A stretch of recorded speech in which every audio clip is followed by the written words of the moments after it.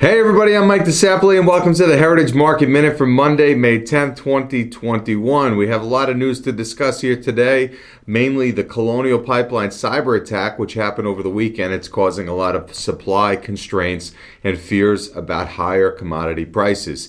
There's been a lot of work done to try to get this pipeline back up and running. It looks like it won't be till Friday that it's fully operational, and that has some concerns around more inflationary effects by watching higher energy prices. We've already seen energy creep up over the last couple of months here, and this is something that could potentially lead to higher short-term prices.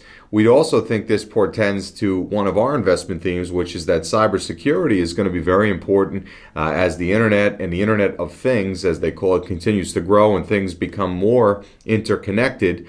We have a lot of risks that go with that. And we think cybersecurity is a very big growing trend and something that will be there to be taken advantage of for investors for many years to come. In larger macro news, we don't have a lot of economic calendar moving events today. We will get a readout on inflation later this week. Investors will be watching that very closely. Looking back to last week, we had the jobs report on Friday, which reported 266,000 jobs added, coming in well below the expectations of 1 million. So we detailed this on Friday. We think these are unintended effects of expanded unemployment benefits, where a lot of the lower end jobs are unable to be fulfilled at this point because people are getting more money to stay home.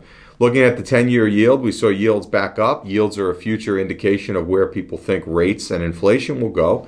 So we saw yields come down a little bit, which tells us that the immediate term expectations for inflation are a little bit lower. We're seeing a two-sided market again here today, with the Dow Industrials higher and the NASDAQ tech sector lower. We've seen this back and forth between those two indexes for quite some time as they look to carve out a range and find a bottom to move higher.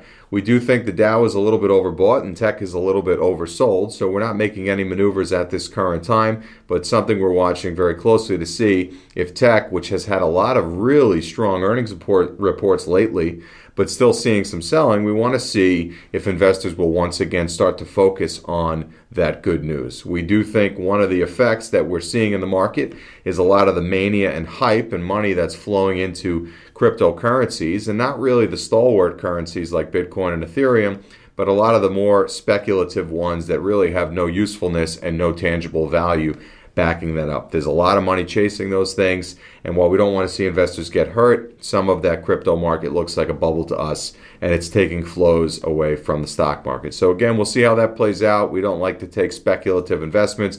We believe in doing the due diligence and research and understanding what we're investing in, where we're putting our hard-earned money. So if you have any questions, reach out to us. Always happy to take any questions particular to your situation. Again, watching the market activity this week. Earnings season is starting to wind down a little bit. And as the market gets beyond this compacted earnings season, it'll have an opportunity to start to digest some of the financial results and see where we go from here. So we'll be back on Friday with the Heritage Market Pulse. Anything in the interim, you know where to find us. Have a great day. Happy Monday, and we'll see you soon.